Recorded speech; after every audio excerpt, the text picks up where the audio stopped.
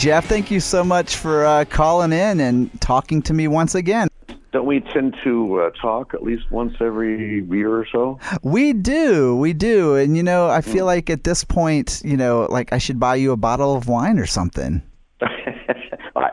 That sounds like a great idea. Roses, something, I don't know. I feel like we've reached that point in our relationship where we should be able to do that. Well, so how have you been doing? It's been, like I said, it's been a couple of years since we last talked. You're hitting the road hard lately with this awesome new tour.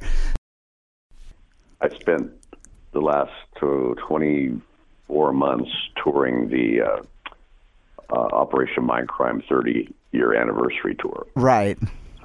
It went to 26 different countries and was amazingly successful. And I was so happy that there was so much interest, in the record and also in interest in the show. I was actually quite surprised that the tour lasted so long.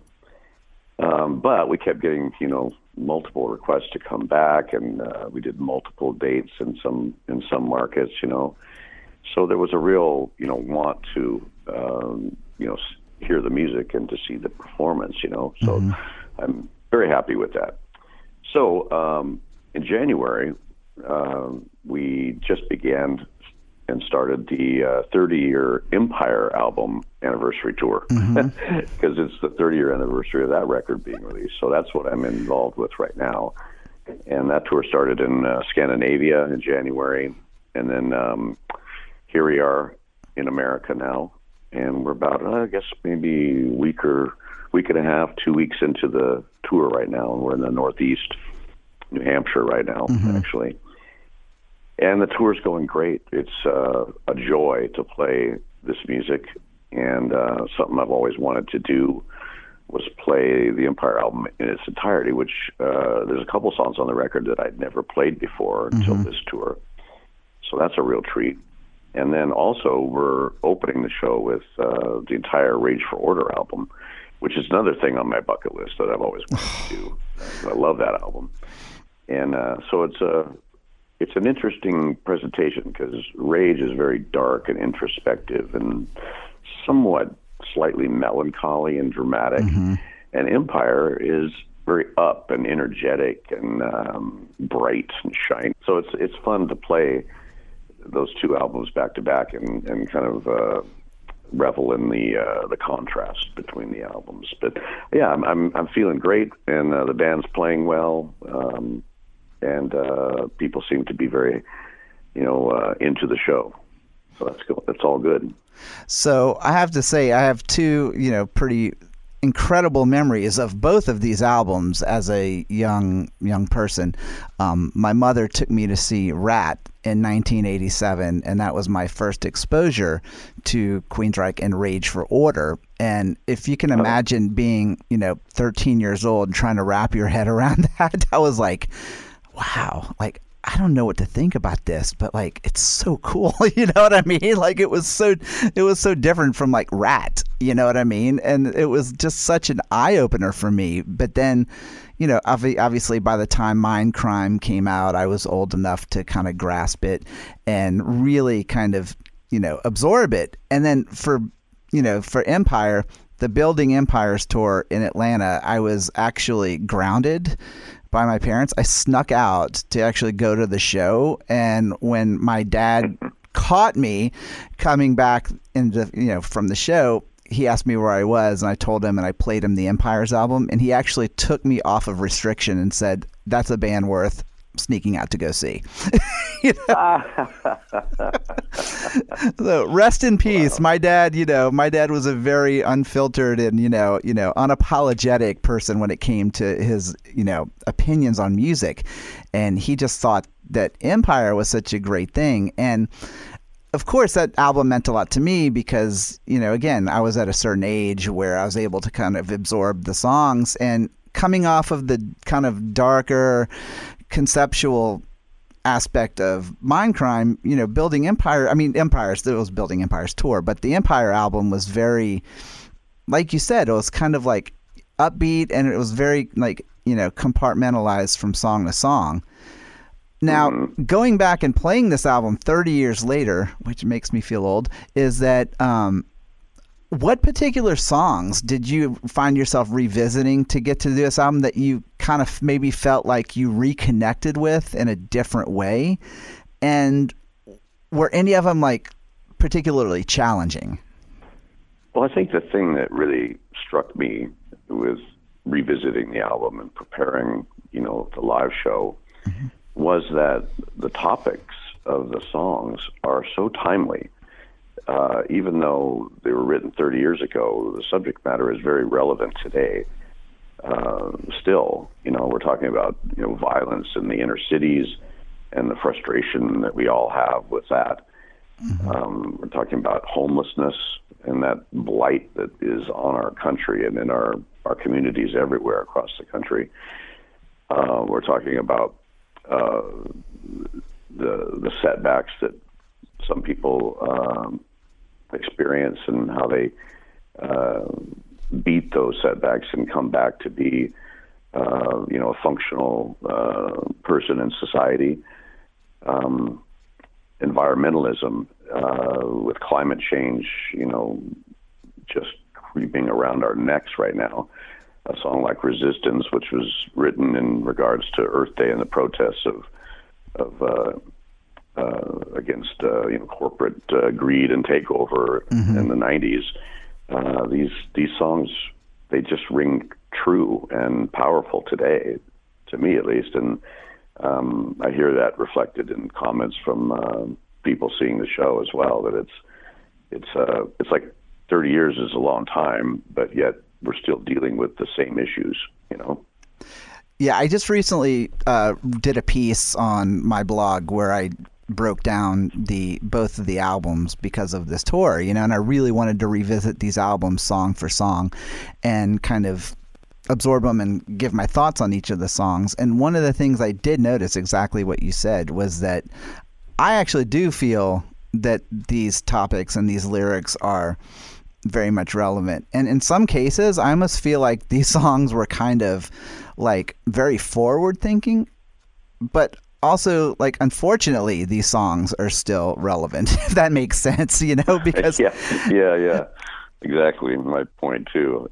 And interestingly enough, with Rage for Order, at the time it was regarded and described as being sort of futuristic in the subject matter, But yet, here we are in the future now, and a song like Surgical Strike, is talking about using GPS tracking systems, which we use every day now. They're just part of our lives. But back then, nobody knew what that was about, or what I was talking about.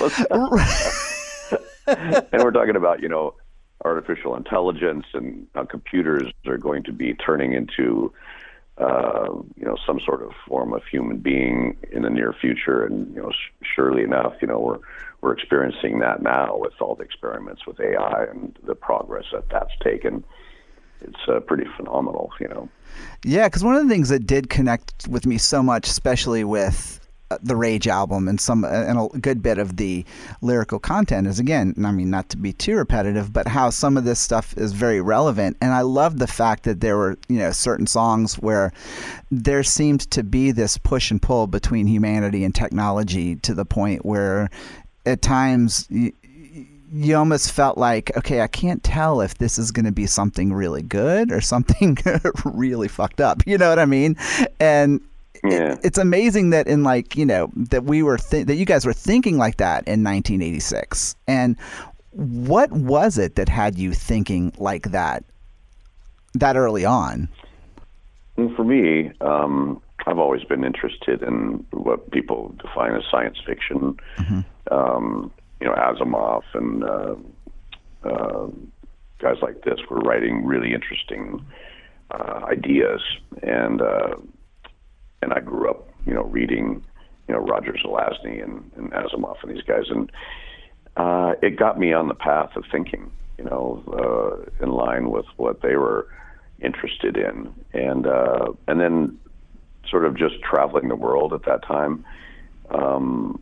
This 86 was we were just 2 to 3 years into our career at that point, and the world was a big, wide, unknown space to me, and I was just soaking it all in and seeing what was happening in other parts of the world and applying it to the music that I was writing, and it all just kind of fit.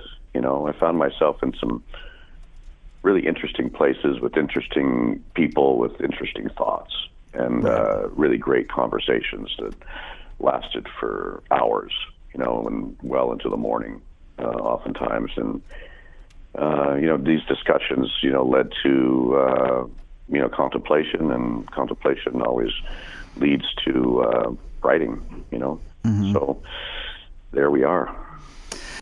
One of the things that I was thinking about, especially, to kind of, actually, the song New Rigel is one of the things that really connected with me a lot, and especially with the whole, Greta Thunberg movement, and even, to a point, Chemical Youth, We Are Rebellion. Like, it's amazing that these songs, kind of basically talking about an uprising to kind of, use your voice and to be heard.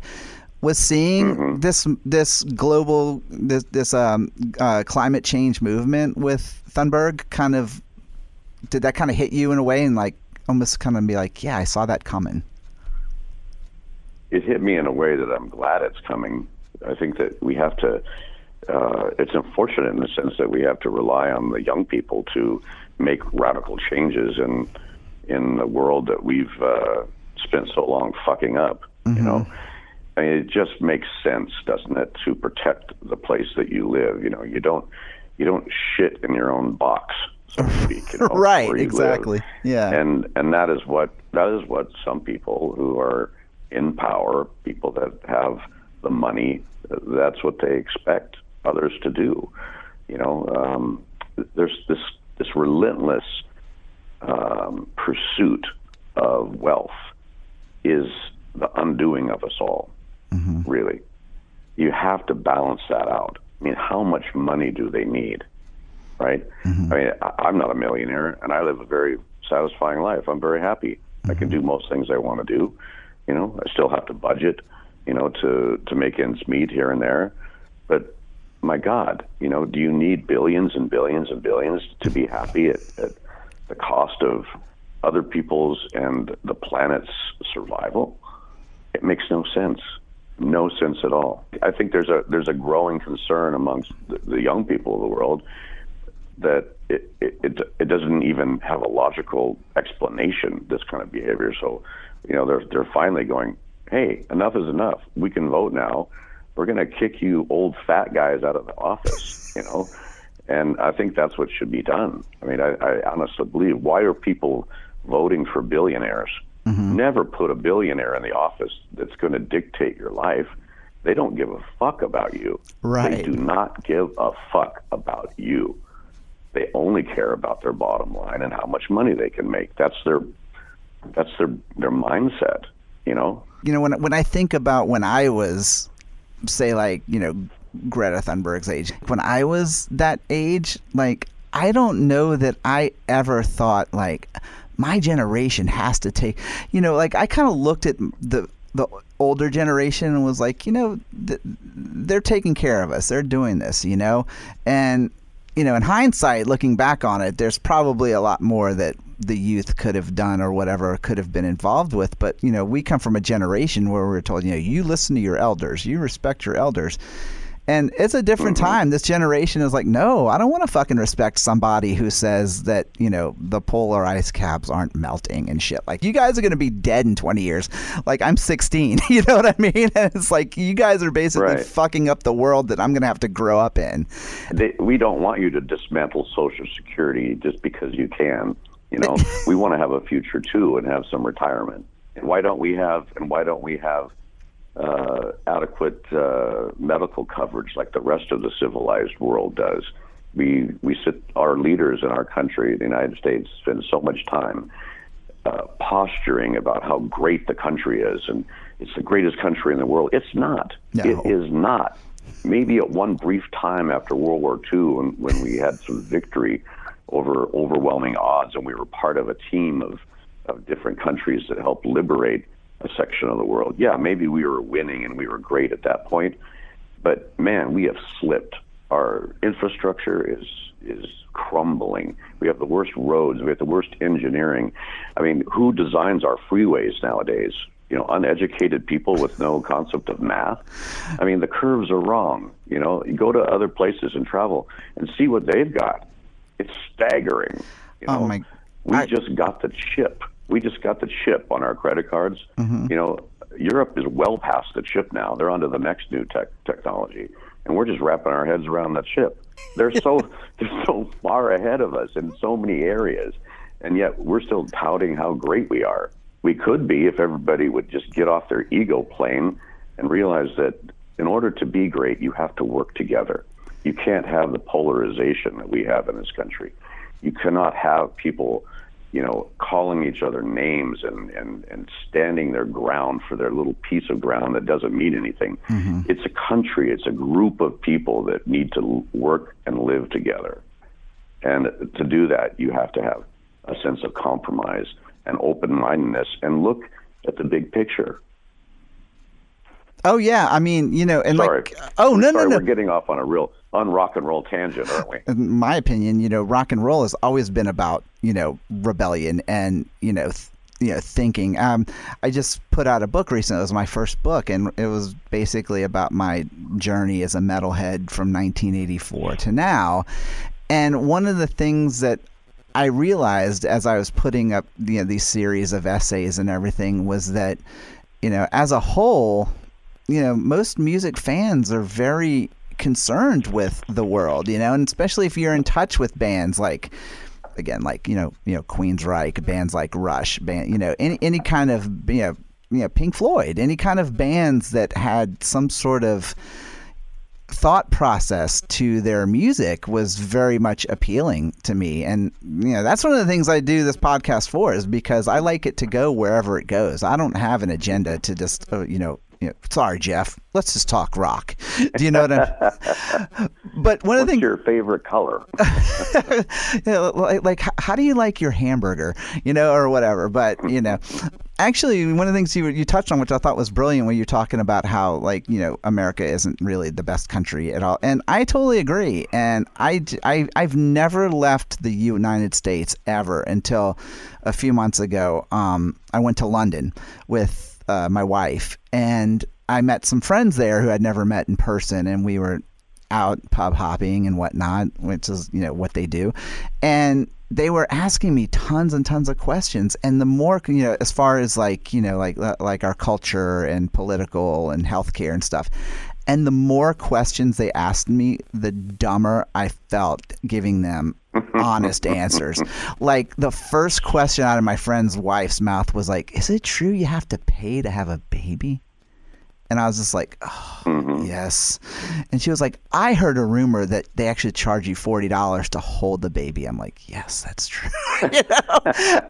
We have a lot of challenges, though, and we can't keep burying our head in the sand thinking that we're something we're not. And I don't think there's any way to quantify or qualify what is best in a country anyway. But I do think that as a country, we should take care of our people. And we don't do that. The American dream, the American ideal was, and the whole reason why the place was set up in the first place, was to make money. That people could come here and they could do whatever they wanted to do, and they could make money. And it's a capitalistic society, and that's just it, right? And okay, that's our tradition. That's our heritage. If there is anything, you know, that you could call American heritage or tradition, that's it. We're capitalistic. You know, we're going to eat you for lunch society, right? Pretty much. And you can make a lot of money here, where you can't do that in other countries, because other countries are more regulated. Right. You know? America, like, I'm in the wine business, right? And I have my own wine label, and, you know, I make wine and sell it around the world. Well, America, you don't need a license to do that. You don't need any kind of training to do that. You can just, you know, Joe Blow can set up his own winery, his own brewery, and make his product and sell it on the world market, whatever he wants to do. You can't do that in France.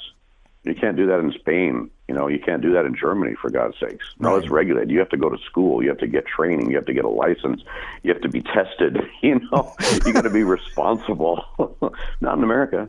No, it's like strap on your 6-gun, get out there and start shooting, And in one way, that's very romantic. And again, that's part of our American tradition. Mm-hmm. But is it really apply to today's world where we have 300, how many people we have in this country now? 300 million people. Is it really, does that still apply, to have that sort of haphazard approach to things? Shouldn't we take care of our population? Shouldn't we have safety nets and setups so that people that are less advantaged than other people can still make a living or get ahead or survive? Do we really need to kick everybody to the side of the curb and, hurdle the dead, so to speak? Right. Do we really need that kind of thing going on anymore? Or is it, it's now the 21st century. Shouldn't we be looking at how can we make America great again by taking care of America, taking care of our people, There are aspects of being an American, and obviously, I grew up here. I was born here. I was raised here, and there's so many aspects of being an American that I feel like we all take for granted. Kind of like you said, I started a podcast. I started a blog. I started doing all this. I didn't go to school for it. I knew it. I could do whatever I wanted. And not every and I can broadcast it on the internet. Not everybody has that kind of freedom, but like you said, at the same time, it costs me literally an arm to go get my arm looked at. Some other countries that, they can go in and they're taken care of. Their people are taken care of. Yeah. The people that are arguing about that healthcare shouldn't be free in this country are people that are in support of the medical industry and the pharmaceutical companies. And they don't want to see their millions and billions and billions that they make. They don't want to see that suffer, understandably. But my God, do you really need that much money? Do you really need it? Seriously. And is there a reason that my 76-year-old mother has to go out and pay $150 for a prescription because she's, reached her maximum? And I just don't understand that. It goes beyond my, comprehension at all.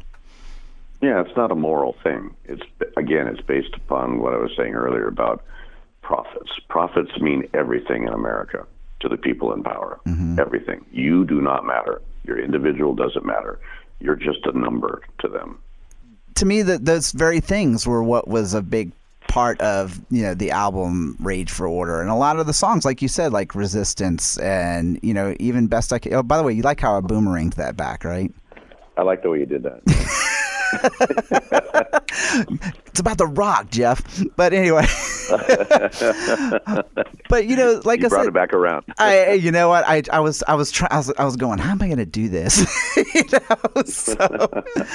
But again, I did again. Like I said, I love the fact that so many of those topics were touched on with Rage for Order, and then even going into Empire.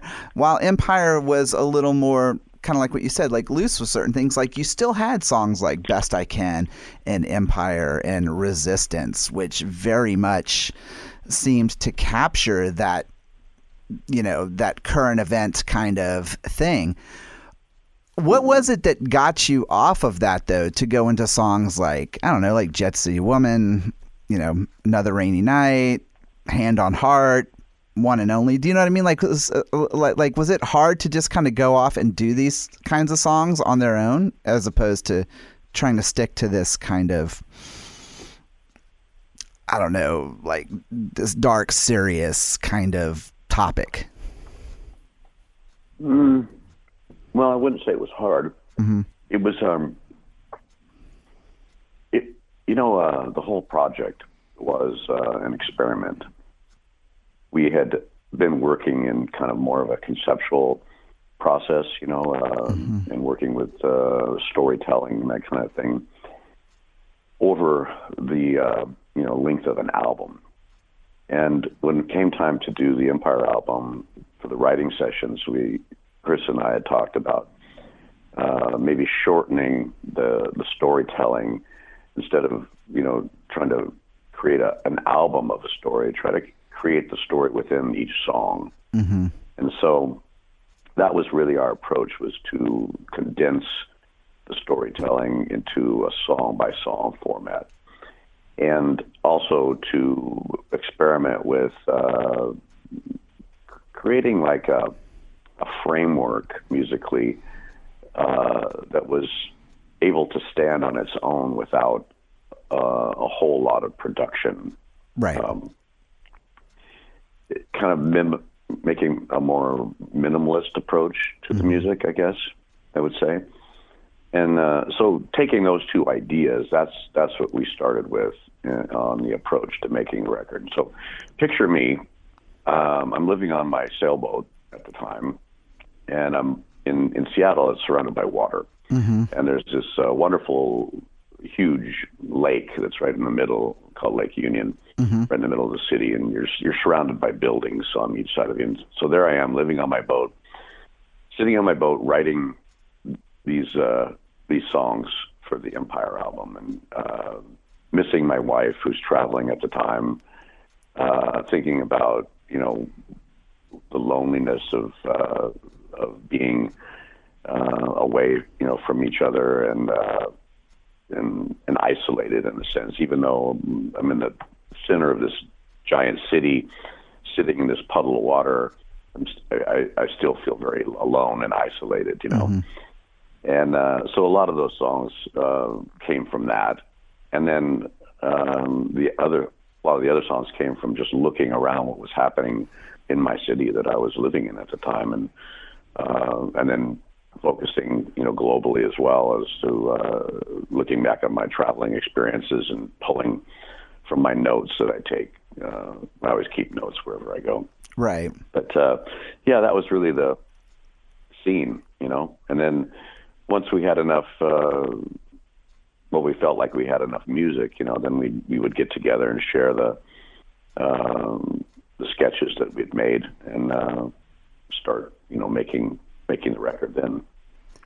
There was definitely a more personal approach, I had to say, or that I noticed with some of these songs, where, like I said, like with Mind Crime, it was such an intense story. And even though a lot of, those topics were very personal, and they were very much from your own thoughts and your own, emotions and feelings of society and the world.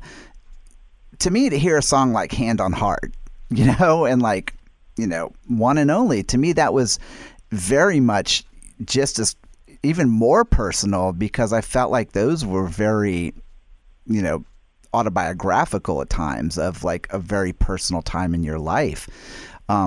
Was there some sort of I hate to use the pun, but was there some sort of like resistance to kind of open yourself up like that to your listeners and to fans, or was that something that you were excited about doing? Honestly, I didn't really think about it in that way. I think what happened is that the music surrounding the lyrics became less dramatic. Like, the music generally on Empire is a lot less dramatic than it is on Rage for Order or Operation Mindcrime, for example. Those albums are hugely bombastic, and the music is so what's another word I can use besides dramatic? It's like almost over the top, like very kind of more, much more cinematic. Yeah, that's a better word. Where Empire was really just simple songs about complex issues or romantic involvement, or just simply, I'm missing you, and I'm thinking about you a lot. But the music itself wasn't bombastic or, cinematic or dramatic. It was just nice music, that you could listen to, and it had a good beat. And some of the songs you could even dance to. You'll see me dancing in Atlanta, like, hey. Oh yeah. Since I've been on tour, I've seen so many wonderful exhibitions of interpretive dance at the shows. It's amazing. More than I've seen on tours as of late, because Mindcrime, you can't really dance to that, and I spent 24 months touring that record. Yeah, it's funny. As we were talking, I was like, I'm gonna have to see if I can come up with an interpretive dance for Resistance, but we'll see what happens though. But if you bring a protest sign or something clever to say on a sign, you get in for a discounted ticket price. You heard it here, folks. I love that. I'll have to start thinking about that too. Let some friends of mine know that. But yeah. So we're talking about Rage for Order. We're talking about Empire, and one of the things I've loved with your post Queensryche performances, I've really loved them so much. I mean, I've been a fan of yours for decades, but one of the things I loved about your post QR performances is that it's so nice to see the focus put on the songs and the performances and the performers with this kind of stripped down, stage. Like, do you ever miss the massive productions of show tours like, Building Empires and Promised Land, or do you like this kind of more condensed, focus? Well, I like them both for different reasons. When I describe to some of the guys my younger musicians that are playing with me now, the amount of money that we spent back in the day putting together the production for the Empire tour, their jaws drop to the floor. They can't even imagine that. and actually, I feel quite odd actually trying to explain it and justify it. But it was a great show, though. It was an incredible show. Yeah, it was a great show. Yeah, we didn't, make any money from it because we spent it all on the show. But that's beside the point. It was a great show. But I find that with a leaner, meaner production, I can go to more places and play. And to me, that's what's ultimately important, is that I try to go everywhere I possibly can and play my music for the people that want to come to the show, And I try to get everywhere I can. I mean, I try to do, over 200 dates a year on the road. And it's just, honestly, it's impossible to get everywhere. It's just logistically impossible. And there's so many different challenges to getting the show to Toronto, for example. Yes, I always want to play Toronto. But sometimes I can't play it when I want to. Sometimes I have to put it off until we come around the area again, because it makes more sense logistically, And the venue that I want to play in is not available, so I can't get it that date that works out for me. So I have to wait till I can get it, right. Sometimes people write on social media, and they go, "You're not coming to Toronto," for example. I mean, you can put any city in there. You're not coming to Toronto. Well, it's not that I'm not coming to Toronto. It's just that I can't. Toronto isn't on this set of dates right now. Right. I'm going up, and it doesn't mean that I don't like Toronto or I don't want to play Toronto. It just means I can't at the moment play Toronto. Right. And that's the interesting thing with social media, is that I have a friend of mine who's in a band also, and he told me, he says if every person who said you should come to insert town here, because if every person showed up, he goes, we could play an arena.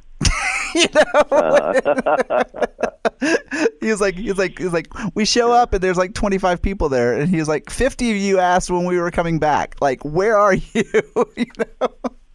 And this is kind of a funny thing that happens all the time, and I'm not exaggerating. We'll have this great show in Dallas, just amazing show. People will be writing in, "Oh my God, the show in Dallas last night was incredible." And you go down the thread a little ways, and somebody goes, "When are you guys playing Dallas? I really want to come to the show." I have seen that in so many bands saying, and they're like, "We were just there 2 nights ago." Yeah. How come I didn't know about this? Well, because you need better friends, I guess. I don't know. I mean, but that's so funny that you were talking about that. But Yes, we were talking about the Promised Land tour just now, but like speaking of Promised Land, next year it's going to be 25, which again is mind-boggling to me. But have you given any thought to possibly performing that album in full? Well, no, I haven't thought that far ahead, actually, Don. I'm just barely got my head wrapped around this tour. Great. Now I've totally fucked it up for you, because now you're going to be like, oh my God, should I be doing that now? Yeah. Well, I'm going to be thinking about it now, because that's one of my favorite albums. And yeah, we have performed that album in its entirety though before with Queensryche. So it's not like a bucket list thing for me, but it is a great album, and you could make an interesting show from that, Oh, it's a bucket list for me, because I've never seen it performed in full. Now, I saw the Promised Land tour, but I never got to see it played in full, which, I think would just be fantastic to hear. And, kind of reflecting back on very similar topic to Rage for Order, was that there was a lot of songs on Promised Land that were also very forward thinking. And that album really means a lot to me, because when that album came out, I was turning into an adult. I was like 20, turning 21 years old. I was at this crossroads in my life. Technology was starting. I had friends who were getting computers, and even a song like My Global Mind was all of a sudden telling me where I was going to be going with that. Do you look at any of those songs the same way that you do, say, with the Rage songs, and say like, those that I was really thinking forward on some of that material? Well, I haven't actually visited that album in a while. I could say this: it was an interesting time, because we'd just come off of the success of the Empire album and tour, and the tour was very hard on everybody, I think, and just the amount of success that we achieved with Empire. We weren't just a rock band anymore. We'd been thrust into this new sort of upper echelon of pop stardom, and I, for one, was really uncomfortable with that. They were asking me to come on talk shows, and oh my God, it was very difficult for me at that time to even think about, being on Oprah or anything like that. And then they were talking, they wanted to make action figure dolls out of us, and I just drew the line and said, no, I'm out. Call me when you got something more real, So I kind of disappeared for a while, and the band didn't make music for 3.5 years. And we all kind of just went our separate ways, and some of us got married, some of us started families, some of us lost it all at the dog track. Some people bought houses and condos and all this, and it was really weird, because we were so fragmented and distant from each other. And it took a great act of organization to get the band back together in order to make the Promised Land album. In fact, we actually made ourselves get together and go to this remote island and build a studio there and to record, to be away from family, friends, hangers-on, our life back home. Everything had to be shut down in order to focus on making music again. Right. And so Promised Land was the album that we made then. So it's very introspective, and very self-critical, I guess. It's looking at what had transpired from the years before, and working so hard with a nose to the grindstone, trying to get that brass ring of success. And then once you get the success, you go, wait a minute, this is what I've been fighting for all this time. This is what I've been suffering for, and this is what I put everything on hold to do, was to get here, And so there's a lot of disillusionment, with the lyrics on that record, and a lot of feeling of being separate and disconnected, and but at the same time being very aware that the world is going on around us, and that need to plug in and find out what's happening, is there as well. So I don't know. All those things are very much associated with that record for me. So I have a lot of deep connection to it. I can't think of it in terms of being subjective, I guess.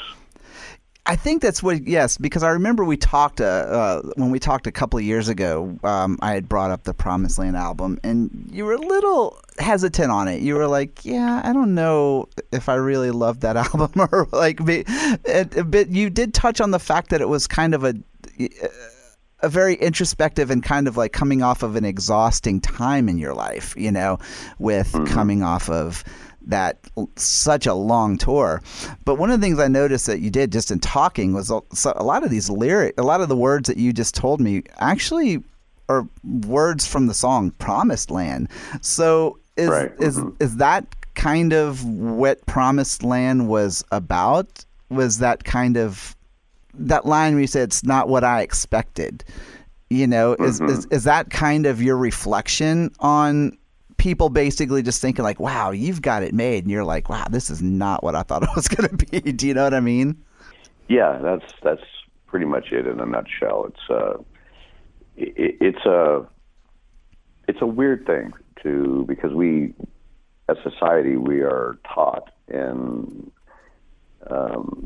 actually propelled to succeed and to win and to be the best, and oftentimes, when you're involved with that kind of endeavor, you get to a point of reaching this pinnacle, and you look around yourself and you think, is this it? Is this all? And it oftentimes it seems very vacuous, just sort of like it doesn't have any substance to it, Right. Unless you have strong, deep relationships, unless you have some sort of spiritual connection with, a higher power or the people around you, or unless you have something substantial to hold you up, success and money and fame, it's really empty, really is. Right. I guess what I should say is like, the important things in life, from my opinion, are your connections with your family and your friends and your loved ones. That is where everything emanates from. Everybody that I've ever known that becomes somewhat famous goes through this kind of process of trying to find where reality is again, because you can really get off track, and lose yourself. And a lot of times people lose themselves in the vices of drugs and alcohol, and then once they get on that track, it's oftentimes, a dead end, What was it that kept you from, because so many bands, especially from your era and who were your peers at the time, kind of fell victim to things like that. Like, what was it that kept you from being a casualty to those vices like drugs and heavy use of alcohol? I have to say my wife, Susan, she's just a rock. Yeah. She doesn't let me get away with that kind of self-indulgent existence, which I think is really good, because I could easily just shift gears and slip off into self-destructive behavior, Yeah, she doesn't let me do that. She won't suffer it. She won't put up with it. She doesn't put up with it with anybody in her life, And she just doesn't suffer that at all. So I really have her to thank, because that the Promised Land time was very difficult to go through for me, and she really was the strength in our relationship that got me back with the band and moving and making records again, The last time we talked, I wanted to ask you kind of like a series of like fun questions, because like when I was a kid, I used to always want to ask these kinds of questions to artists. And so now that I have you, I'm going to ask you some of these if you don't mind. And they're just kind of lighthearted, but I'd love to hear your answers to them. Okay, I'll try. Okay, so do I need to make a coffee first, or launch right into it? You can do whatever you want, man. I have nowhere to be. Or glass of wine too. Hey, it is afternoon, so I mean. Yeah, well, that's true. It's 5:00 somewhere. Always, So, well, go ahead, lunch, and I'll see what I can do. I'll see if I can rise to the occasion and be fun. All right. So let's see. If you could sing for one band, if just for one night, who would it be? Oh gosh, that's a fun question. Well, there's a couple that I would want to be part of. I'd say probably Pink Floyd. Mm-hmm. I've seen them several times, and they were phenomenal. Phenomenal show. Not so much showmen, but phenomenal show and great musicians, and it was wonderfully crafted. One of the things of a more recent band is this band that I tour with called Avantasia. They're a German-based band. Tobias Sammet. Yes. Yeah, he's incredible, actually. Incredible musician, incredibly nice person, very giving and supportive of artists. And he writes this beautiful music that I love. And I go on the tours, and toured with them on their world tour last year, which was phenomenal. Mm-hmm. And then we're doing the festival tours in Europe this summer. And I'd highly suggest anybody that hasn't seen the band to fly over and visit some of these festivals where the band is playing, because it's an amazing show. But I love every song, and that's so rare for me. As a writer, you're always a bit that chord change, that I don't like that, or that melody line. Well, why did he go there? Why didn't he do a third above that? Or you're always critiquing it, right? Or like that song's just okay, There's never an album that you listen to and you go, oh my God, that's a great album. I mean, I love every song, but I'm that way with Avantasia's music. I just love every track, and I wish I could sing every song. Difficult, and the hardest thing about touring with Avantasia is staying sober. Because I know that sounds weird, but it's like this. It's a 3-hour show, and there's 7 guest singers, right? Oh, yeah. And so we're all doing, I think I sing 4 songs. Mm-hmm. And so in between my songs, you sit in the green room, or they have a huge meet and greet and people coming in and out. And so you're entertaining, and you're drinking, and you're telling stories and having laughs, and before you know it, it's your time to perform again. So you go out there, and then sometimes you realize, oh gee, maybe I shouldn't be running right now. Maybe I should stay in one place for a minute and get my bearings, because it's really hard to stay sober. Especially when you're like, it's going to be 30 minutes before my next song. Oh yeah, my first song is an hour into the show. Oh, that's hilarious. That's amazing. I mean, what a great band though. That's amazing. I mean, you're surrounded. Just incredible vote. Michael Kiske, Jorn Lande. Those are just. Did you strike like a friendship with any of these guys, like say like Jorn, or even like Michael Kiske, and to the point where you're like, yeah, I'd love to collaborate with these guys? Yeah, I actually never had heard of a lot of the singers before, and some of them I'd heard their name, but I'd never heard their music before. Mm-hmm. So yeah, it's really opened up my musical world to a whole section of different people, and different music and different musicians, and it's been such a great experience. And I'm really very thankful to Toby for inviting me along and including me in his this beautiful fantasy world that he's created, because it's very special, very unique. And I'm glad that the world in general has embraced his music and seen how special it is, because he's very, very successful.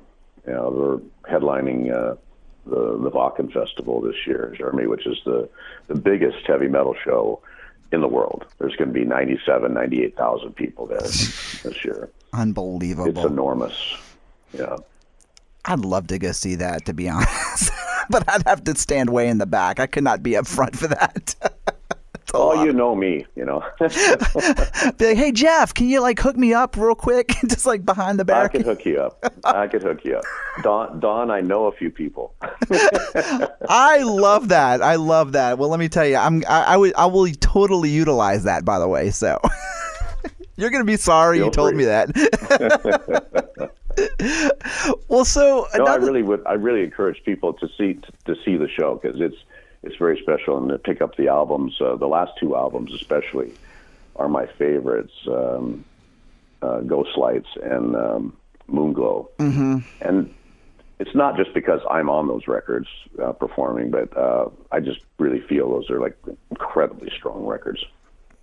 Just such a great body of work, and it's so, it's just like, I mean, he's so driven to make it's ambitious, you know, how much to make albums like that. It is. Yeah, each album is a story, and it's so much thinking that goes into it, and so much planning. And he's the sole songwriter, you know, and he comes up with these amazing ideas.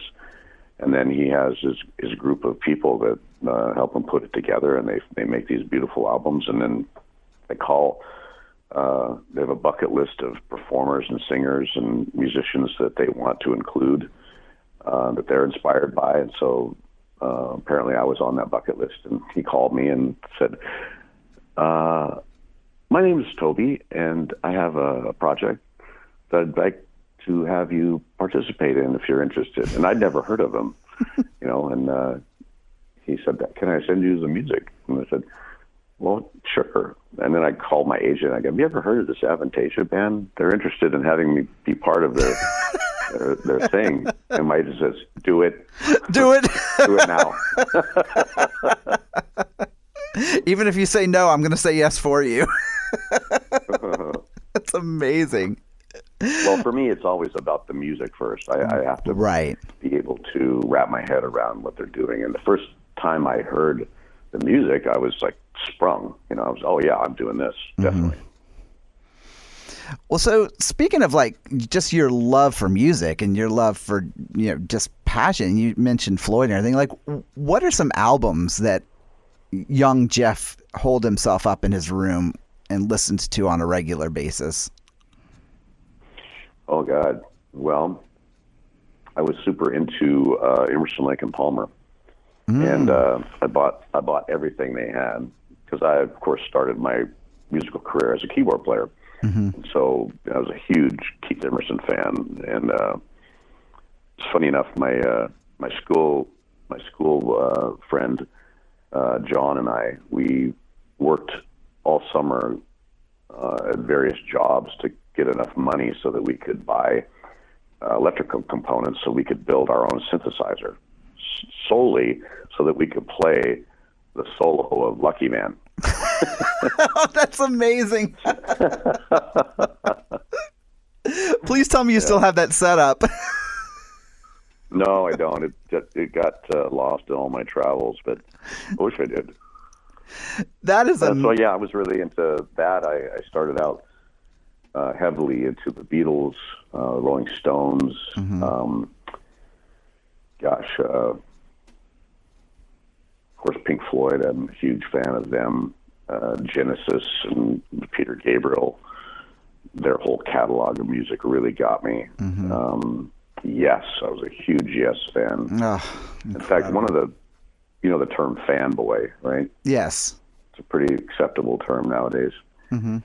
The only time I've ever fanboyed out was when I was at an awards ceremony a few years ago, and they asked me to give a Lifetime Achievement Award to John Anderson, the singer for Yes. Right. Yeah. And I was in like I don't know. I've never felt like that before. I was like trembling, and I was, Mr. Anderson, really like your music. It's like you were 14 again. You're like, I was like I was 14, listening to John's solo album, Elias's Sun Hilo, which still to this day is an album that just blows my mind. I don't know how he made that record at that time. I think it came out in 1976. And the sounds on that record, you can't duplicate that stuff, even today. And they were doing it with rudimentary, synthesizers back then. And I was fortunate to have a short conversation with him backstage before the ceremony, and I asked him specifically about that record. And he was telling me stories about it, and I was just blown away by, well, one, he was a very kind man. And I think he took pity on me and recognized quickly that I was, losing my shit.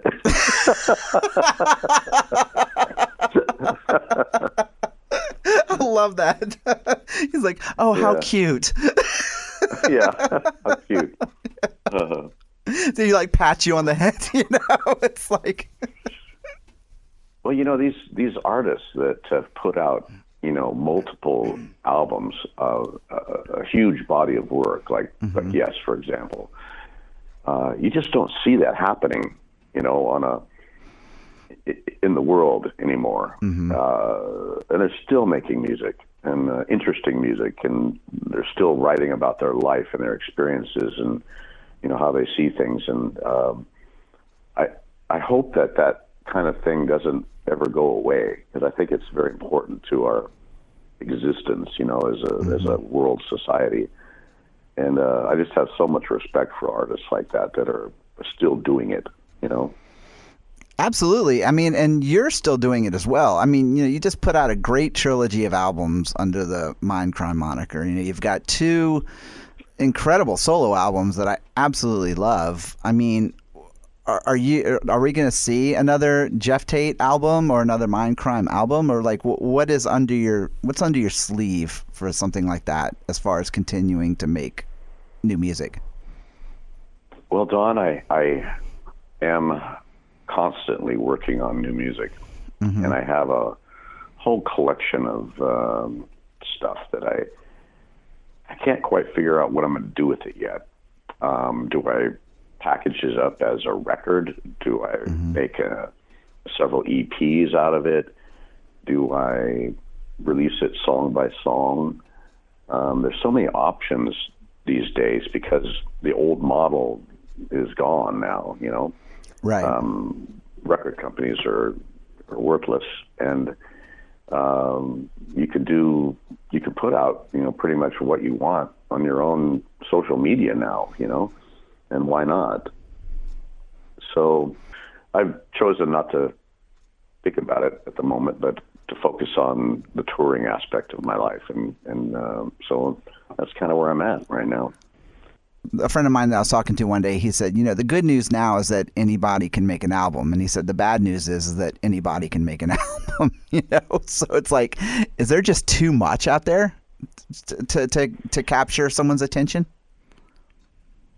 Well, yeah, I think there's a lot of stuff. There's a lot of entertainment. There's a lot of music. There's a lot of people talking, about stuff.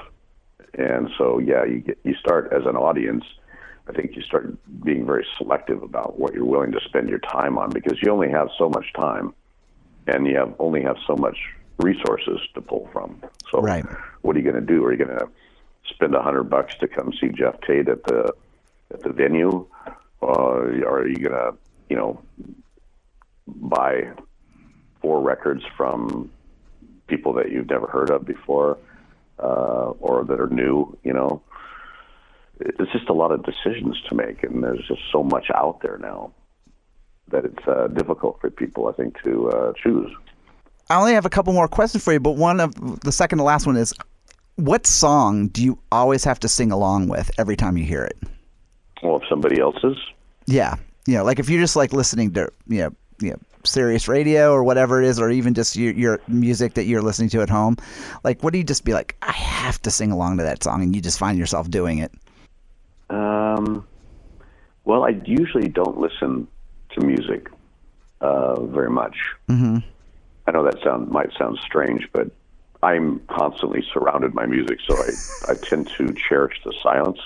There's this new band that I got turned on to by my daughter. They're called Bring Me the Horizon, and I quite like the several records that I've got from them. Mm-hmm. But they do this one song called Doomed, Mm-hmm. and man, it's a fun song to sing. It's so dramatic, Mm-hmm. and the musicality of it is it goes from a very low vocal approach to an Mm-hmm. incredibly high vocal approach with a real desperate sort of delivery, and so it's very fun to play around with that and sing along to it, especially when you're in a car with a whole bunch of people packed in there and they can't get away from you because you're driving and you're turning it up really loud. Yeah, to some of my friends' dismay and my wife's dismay, I tend to sing along with More Than a Feeling, and my wife's like, really? Please stop. Please, just don't even try to hit that I note. always turn that one off. Okay, Jeff, now we're in a fight. No, I'm just kidding. So for my last question for you is, I love asking this one, is that when I grow up, I want to be what? Oh, when I grow up, I want to be, well, I did that. I wanted to be me. When I was young, my mom was trying to decide what I was going to be. That's Mm-hmm. what kind of mom she was. And she made me go to all these different career days, put on by your school or whatever. And I had to go to all these different programs to inspire you to be something, Right. to give you a lot of things to choose from. And she decided after I went to several of these that I should be a social worker. So I started looking into becoming a social worker, Mm-hmm. and I'm horrible at it. Yeah, I'm just not patient enough. If somebody has a problem and I offer them a solution and they don't take it, then I'm done. You'd be terrible at that job, Jeff. I know. I'm terrible at that job. I'm not cut out for it. Well, Jeff, as usual, I feel like I could talk to you all day. You're such an amazing person, and you're always just a joy to talk to, and it's always so much fun just conversing with you. No problem, Don. It was always a pleasure to get in touch with you again, and it's always a wonderful interview. Well, thank you so much. I'm looking forward to Atlanta. Well, we will be there, and we will be rocking. No mistaking that. I love it, Jeff. Thank you so much. Okay, thanks, Don. See you again, huh?